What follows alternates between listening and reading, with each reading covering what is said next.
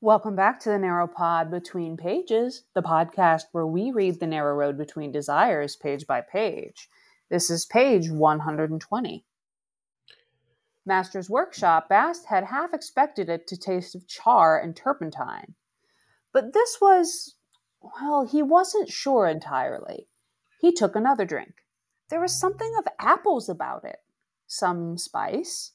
It smelled ever so slightly of cinnus fruit and violets and honey. Bast took a third drink, grinning. Whatever you cared to call it, it was lovely. Smooth and strong and just a little sweet. Unseen, Bast lifted the bottle in a toast to the absent master of the still. Martin might be mad as a badger, but he obviously knew his liquor.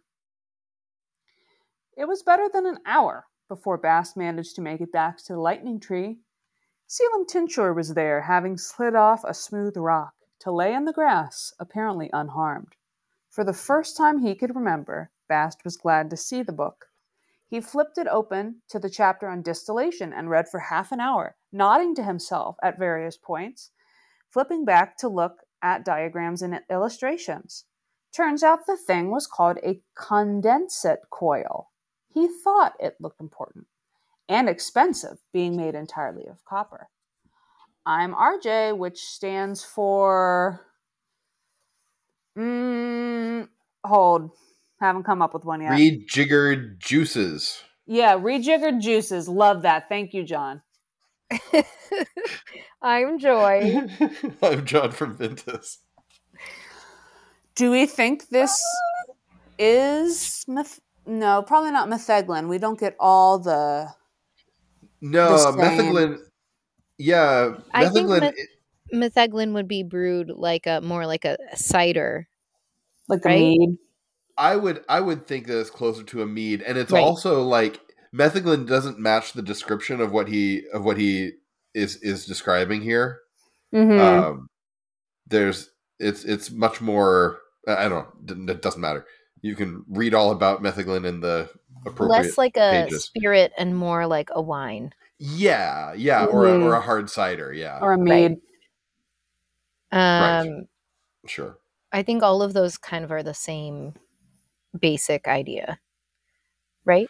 Well, in that none of them are actually like considered to be hard liquor. Yes, I think we could say that. But mead is I meant like the process itself rather than like being distilled. Yeah, sure. It's a fermentation, right? Yeah, it's fermentation versus distillation. We really should have had Bill here for this episode. Oh no, he's gonna be yelling at us and throwing his phone across the room like, "You idiots! You don't know anything." I can't see him throwing his phone. No, Bill probably wouldn't do that. It's true. Plug Bill's consciousness back into the router. That's part of our intern work. Is that we're forced to do intellectual labor, and sometimes Bill's the one that we hook up to all the wires, kind of like Professor X in the X-Men movies. And he wears a bald cap just to get the. So, but sorry, not so much behind the curtain. Our Nick's gonna come find me and stuff flaming cotton candy under my eyelids again, like he did last week. Well, on the page, I think that this drink actually sounds pretty pleasant. It sounds lovely. It really does. I wish we knew what cinnus fruit tasted like. What do you all imagine it to taste like? In my mind, I keep picturing it as a pomegranate, even though I don't think the description really fits. That's just what comes up for me. I would have, like, my intuition is something like vaguely citrusy, but with some kind of like spiciness to it as well. Yes, like a sweet, like a sweeter grapefruit and like cloves. There's a spiciness to me as well because I think cinnus makes me think of cinnamon. But for some reason, it's got like, it almost looks like a star fruit. to me in my head. Like it's kind of puckered. It's kind of in the middle, like a star fruit, but it's got like a peach. I think of it like a peach-like flesh if you cut it. And that's so interesting. Well, we know that they share it. So obviously my picturing of a pomegranate is probably not right.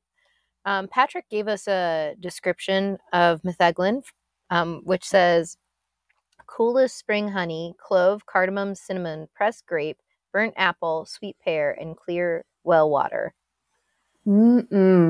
Yeah. See, to me, that speaks of something that's like easier to drink than like a distilled liquor. Sure. Right. Yeah, I feel like at some point I looked up a recipe for it because I wanted to know what it was, and I knew it was a real world thing, and I thought it was like a cidery thing. Yeah. Well, there's like I mentioned yesterday, there's a whole blog post from Pat about making metheglin. So can I maybe I'm overlooking something, but this sentence that began the page, it started on the last page. So despite the fact that this place reminded him of his master's workshop, what workshop?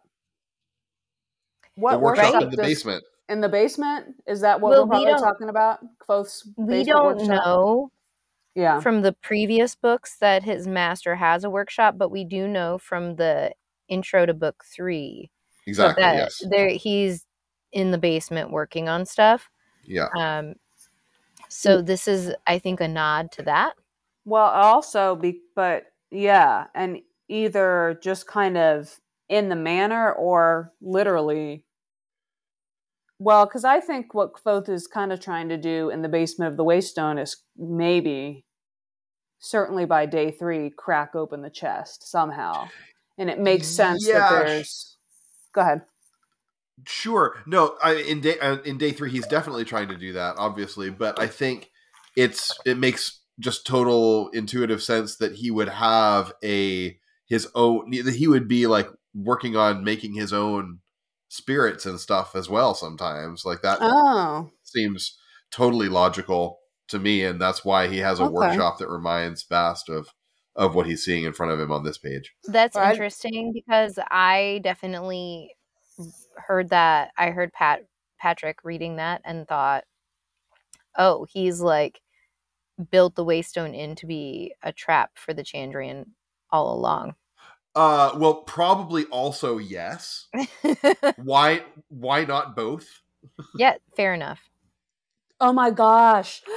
Is he going to Cask of Amontillado, the Chandrian? Is he going to say, I have this delicious, delicious liquid in my basement? Oh my word. Cinder, why don't you come get a sip? And then he's going to brick him in there. My best friend, Cinder, my dear friend.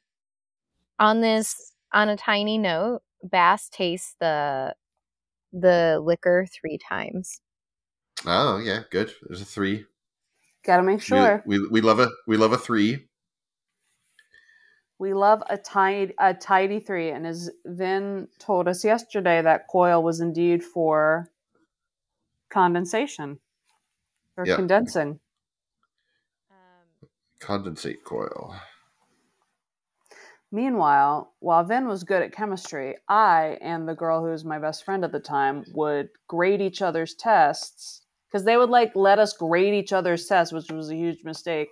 We'd pretend to pass them, and then we'd just correct our own. She would sounds like some pretty naive pedagogy to me. They would. I think it wasn't like the tests, but it was the quizzes, and we would just how,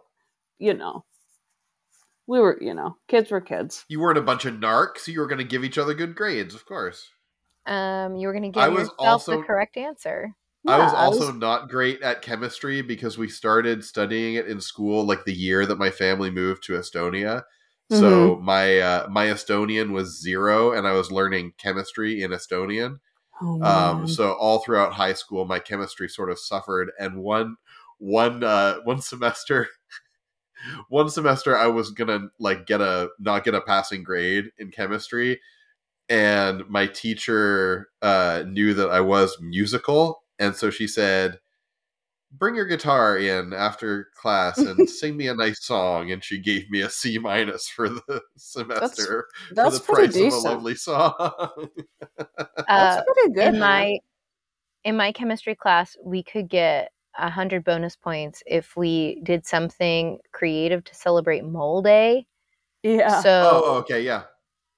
if you like made a shirt or like made up a song about Avogadro's number, or if you made guacamole to share with the class or whatever. That's awesome. For a hot second, I didn't remember what the mole significance was. I was like, not Groundhog's Day. That's a different thing, right? Yeah. So. Something about measuring particles in air or something, but I don't really remember. All right, there's too many syllables going on for me. Okay, well, let's use more syllables on tomorrow's narrow page. Page. Page.